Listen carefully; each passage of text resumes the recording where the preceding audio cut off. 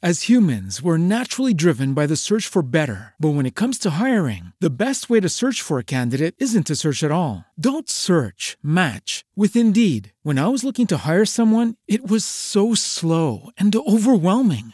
I wish I had used Indeed. If you need to hire, you need Indeed. Indeed is your matching and hiring platform with over 350 million global monthly visitors, according to Indeed data, and a matching engine that helps you find quality candidates fast. Ditch the busy work. Use Indeed for scheduling, screening, and messaging so you can connect with candidates faster. And Indeed doesn't just help you hire faster. 93% of employers agree Indeed delivers the highest quality matches compared to other job sites, according to a recent Indeed survey. And listeners of this show will get a $75 sponsored job credit to get your jobs more visibility at Indeed.com/podcast. That's Indeed.com/podcast. Terms and conditions apply. Hi everyone, welcome back to Storytime with Stephanie. Today I read Chapter 10 of Les Miserables by Victor Hugo. I hope you can grab some tea, cozy up, and enjoy.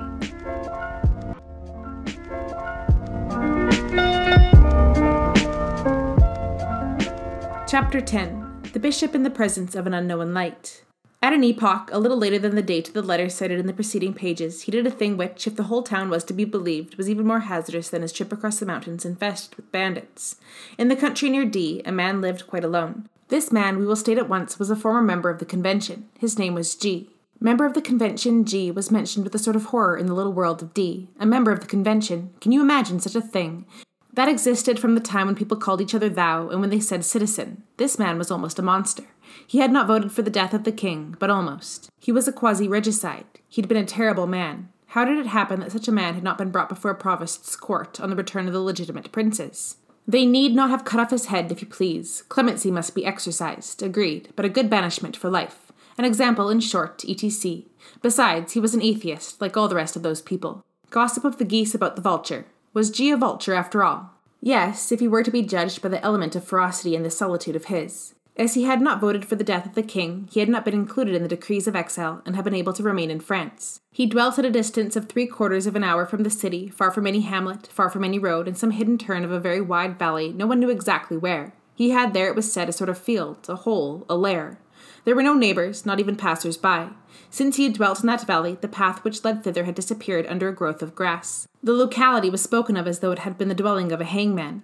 Nevertheless, the bishop meditated on the subject, and from time to time he gazed at the horizon at a point where a clump of trees marked the valley of the former member of the convention, and he said, "There is a soul yonder which is lonely," and he added, deep in his own mind, "I owe him a visit." But, let us avow it, this idea, which seemed natural at the first blush, appeared to him after a moment's reflection as strange, impossible, and almost repulsive. For, at bottom, he shared the general impression, and the old member of the convention inspired him, without his being clearly conscious of the fact himself, with that sentiment which borders on hate, and which is so well expressed by the word estrangement. Still, should the scab of the sheep cause the shepherd to recoil? No, but what a sheep! The good bishop was perplexed. Sometimes he set out in that direction, then he returned. Finally, the rumor one day spread through the town that a sort of young shepherd who served the member of the convention in his hovel had come in quest of a doctor, that the old wretch was dying, that paralysis was gaining on him, and that he would not live overnight. Thank God, some added. The bishop took his staff, put on his cloak, on account of his too threadbare cassock as we have mentioned, and because of the evening breeze which was sure to rise soon, and set out. The sun was setting and had almost touched the horizon when the bishop arrived at the excommunicated spot. With a certain beating of the heart, he recognized the fact that he was near the lair. He strode over a ditch, leaped a hedge, made his way through a fence of dead boughs, entered a neglected paddock, took a few steps with a good deal of boldness, and suddenly, at the extremity of the wasteland and behind lofty brambles, he caught sight of the cavern. It was a very low hut, poor, small, and clean, with a vine nailed against the outside. Near the door, in an old wheelchair, the armchair of the peasants, there was a white-haired man smiling at the sun. Near the seated man stood a young boy, the shepherd lad. He was offering the old man a jar of milk. While the bishop was watching him, the old man spoke. "Thank you," he said. "I need nothing," and his smile quitted the son to rest upon the child. The bishop stepped forward. At the sound which he made in walking, the old man turned his head, and his face expressed the sum total of the surprise which a man can still feel after a long life. "This is the first time since I have been here," said he, "that anyone has entered here. Who are you, sir?" The bishop answered, "My name is Bienvenu Muriel." "Bienvenu Muriel.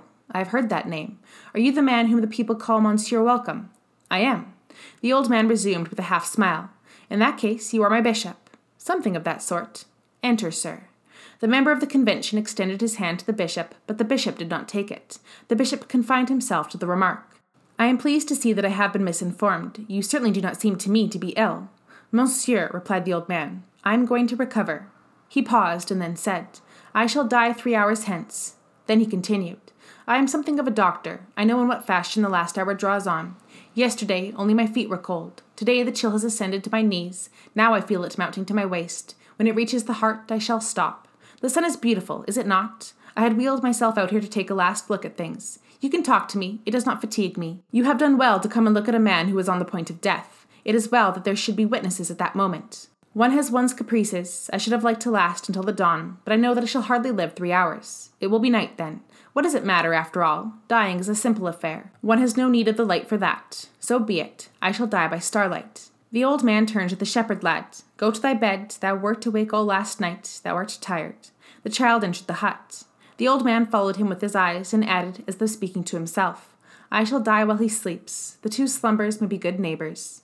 The bishop was not touched as it seems that he should have been. He did not think he discerned God in this manner of dying. Let us say the whole, for these petty contradictions of great hearts must be indicated like the rest. He, who on occasion was so fond of laughing at his grace, was rather shocked at not being addressed as monsieur, and he was almost tempted to retort citizen. He was assailed by a fancy for peevish familiarity, common enough to doctors and priests, but which was not habitual with him. This man, after all, this member of the convention, this representative of the people, had been one of the powerful ones of the earth. For the first time in his life, probably Bishop felt in a mood to be severe. Meanwhile, the member of the convention had been surveying him with a modest cordiality, in which one could have distinguished, possibly, that humility which is so fitting when one is on the verge of returning to dust. The bishop, on his side, although he generally restrained his curiosity, which in his opinion bordered on a fault, could not refrain from examining the member of the convention with an attention which, as it did not have its course in sympathy, would have served his conscience in a matter of reproach in connection with any other man. A member of the convention produced on him somewhat the effect of being outside the pale of the law, even of the law of charity. G, calm, his body almost upright, his voice vibrating, was one of those octogenarians who formed the subject of astonishment to the physiologist. The Revolution had many of these men, proportioned to the epoch. In this old man was one conscious of a man put to the proof. Though so near to his end, he preserved all the gestures of health. In his clear glance, in his firm tone, in the robust movement of his shoulders, there was something calculated to disconcert death. Azrael, the Mohammedan angel of the sepulchre, would have turned back and thought he had mistaken the door. G seemed to be dying because he willed it so. There was freedom in his agony. His legs alone were motionless. It was there that the shadows held him fast. His feet were cold and dead, but his head survived with all the power of life and seemed full of light. G, at this solemn moment, resembled the king in that tale of the Orient, who was flesh above and marble below. There was a stone there. The bishop sat down. The exordium was abrupt. I congratulate you, said he, in the tone which one uses for a reprimand. You did not vote for the death of the king, after all. The old member of the convention did not appear to notice the bitter meaning underlying the words after all. He replied. The smile had quite disappeared from his face. Do not congratulate me too much, sir. I did vote for the death of the tyrant. It was the tone of austerity answering the tone of severity. What do you mean to say? Resumed the bishop. I mean to say that man has a tyrant. Ignorance. I voted for the death of that tyrant. That tyrant engendered royalty, which is authority falsely understood, while science is authority rightly understood. Man should be governed only by science. And conscience, added the bishop. It is the same thing.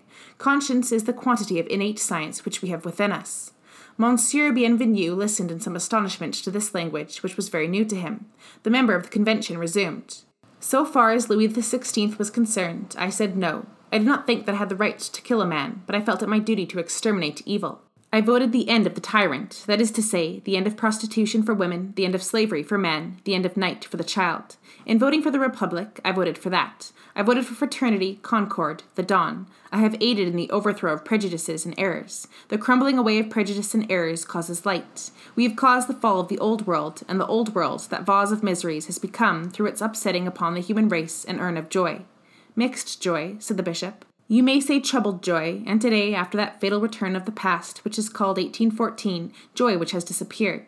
Alas, the work was incomplete, I admit. We demolished the ancient regime in deeds. We were not able to suppress it entirely in ideas. To destroy abuses is not sufficient. Customs must be modified. The mill is there no longer. The wind is still there. You have demolished.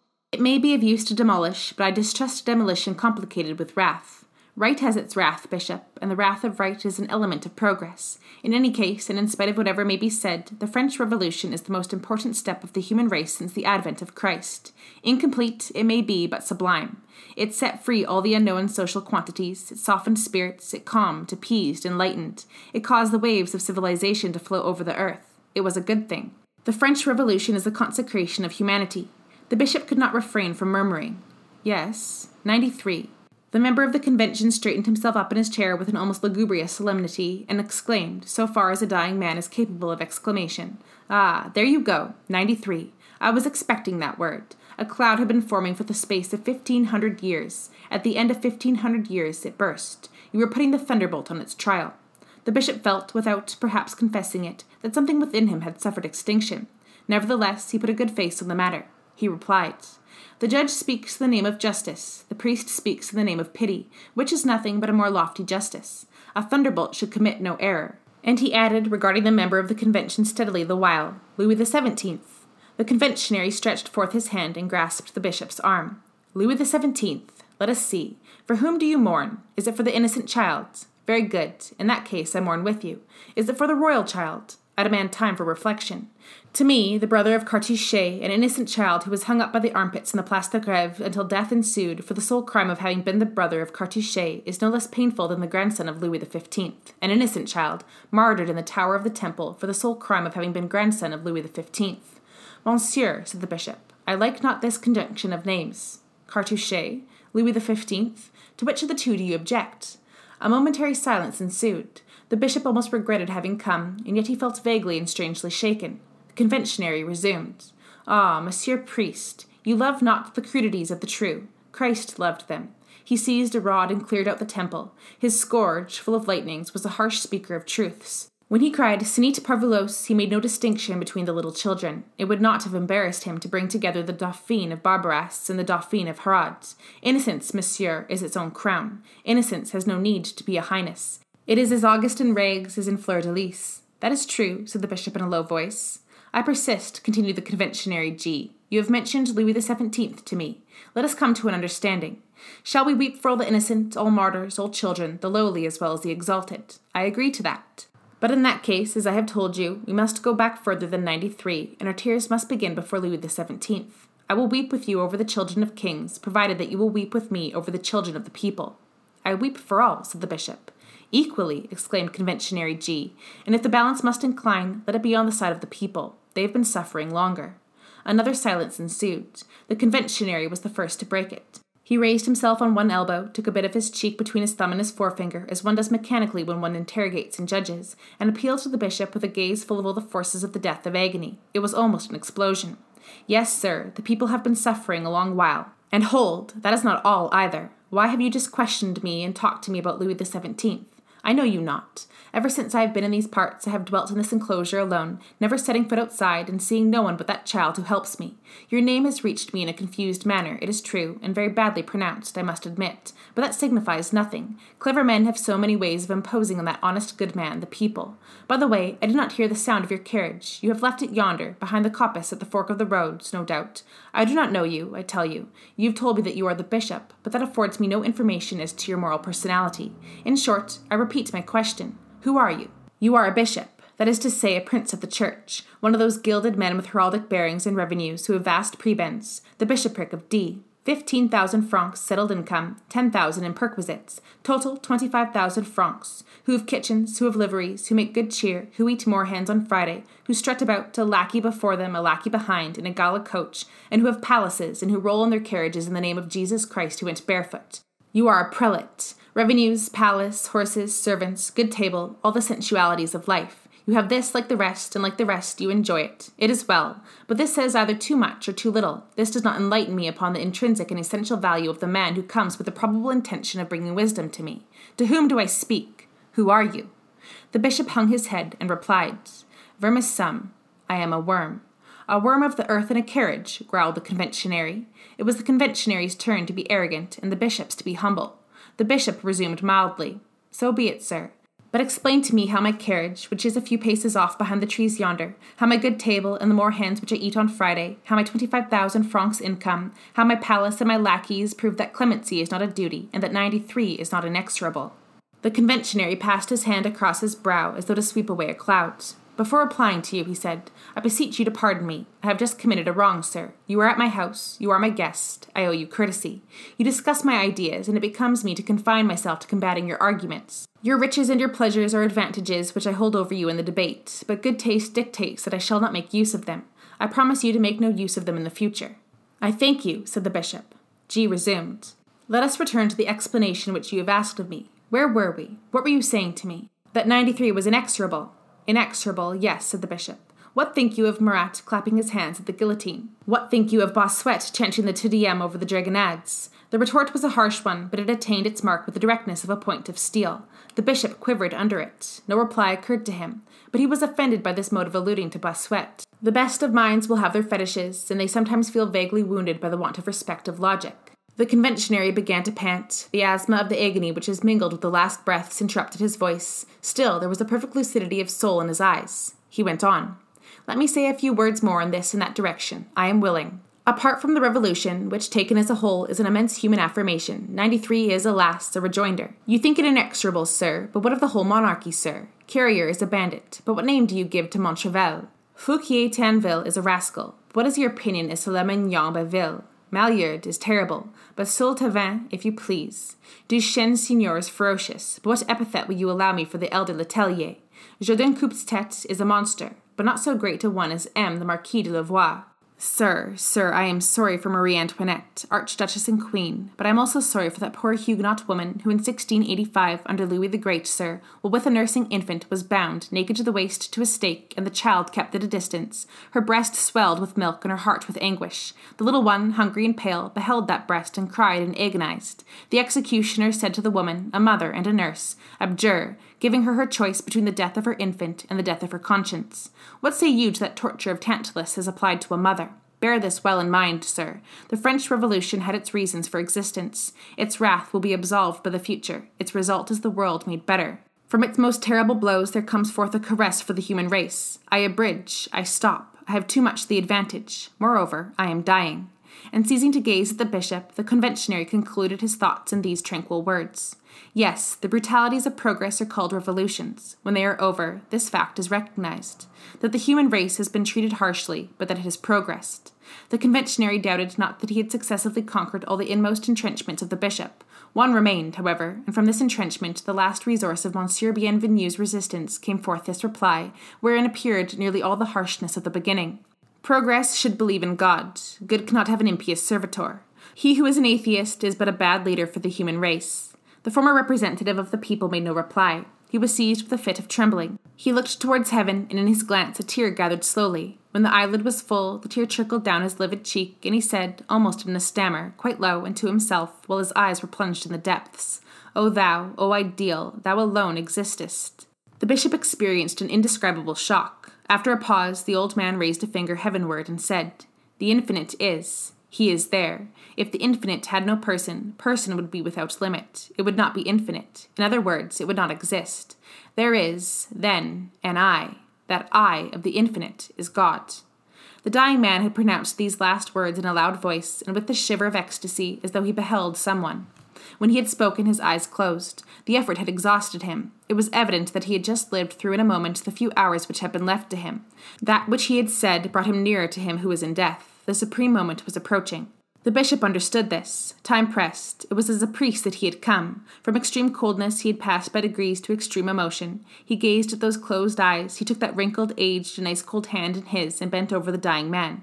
This hour is the hour of God. Do you not think that it would be regrettable if we had met in vain? The conventionary opened his eyes again. A gravity mingled with gloom was imprinted on his countenance. Bishop, said he, with a slowness which probably arose more from his dignity of soul than from the failing of his strength, I have passed my life in meditation, study, and contemplation. I was 60 years of age when my country called me and commanded me to concern myself with its affairs. I obeyed. Abuses existed, I combated them. Tyrannies existed, I destroyed them. Rights and principles existed, I proclaimed and confessed them. Our territory was invaded, I defended it. France was menaced, I offered my breast. I was not rich. I am poor. I have been one of the masters of the state. The vaults of the treasury were encumbered with specie to such a degree that we were forced to shore up the walls, which were on the point of bursting beneath the weight of gold and silver. I dined in Dead Tree Street at 22 sous. I have succored the oppressed. I have comforted the suffering.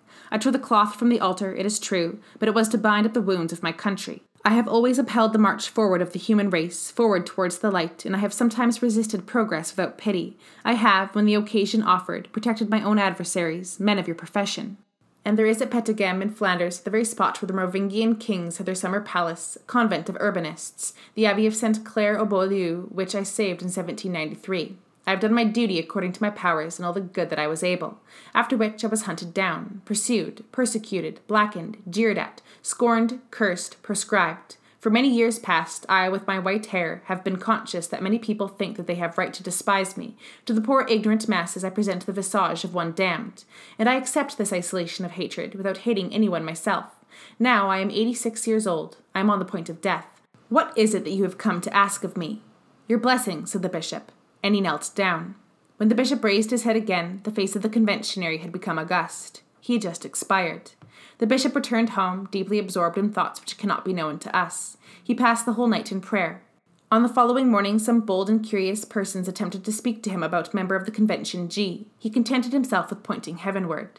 From that moment, he redoubled his tenderness and brotherly feeling towards all children and sufferers. Any allusion to that old wretch of a G caused him to fall into singular preoccupation. No one could say that the passage of that soul before his, and the reflection of that grand conscience upon his, did not count for something in his approach to perfection. This pastoral visit naturally furnished an occasion for a murmur of comment in all the little local coteries. Was the bedside of such a dying man as that the proper place for a bishop? There was evidently no conversion to be expected. All those revolutionists are backsliders. Then why go there? What was there to be seen there? He must have been very curious indeed to see a soul carried off by the devil.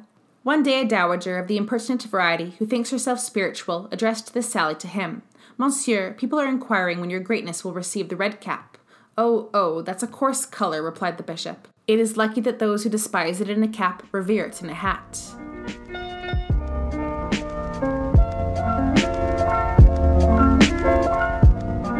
And that will be all for today. I will be back tomorrow with some more of Les Miserables for you. In the meantime, I hope you have an excellent day. Thank you so much for listening. Bye.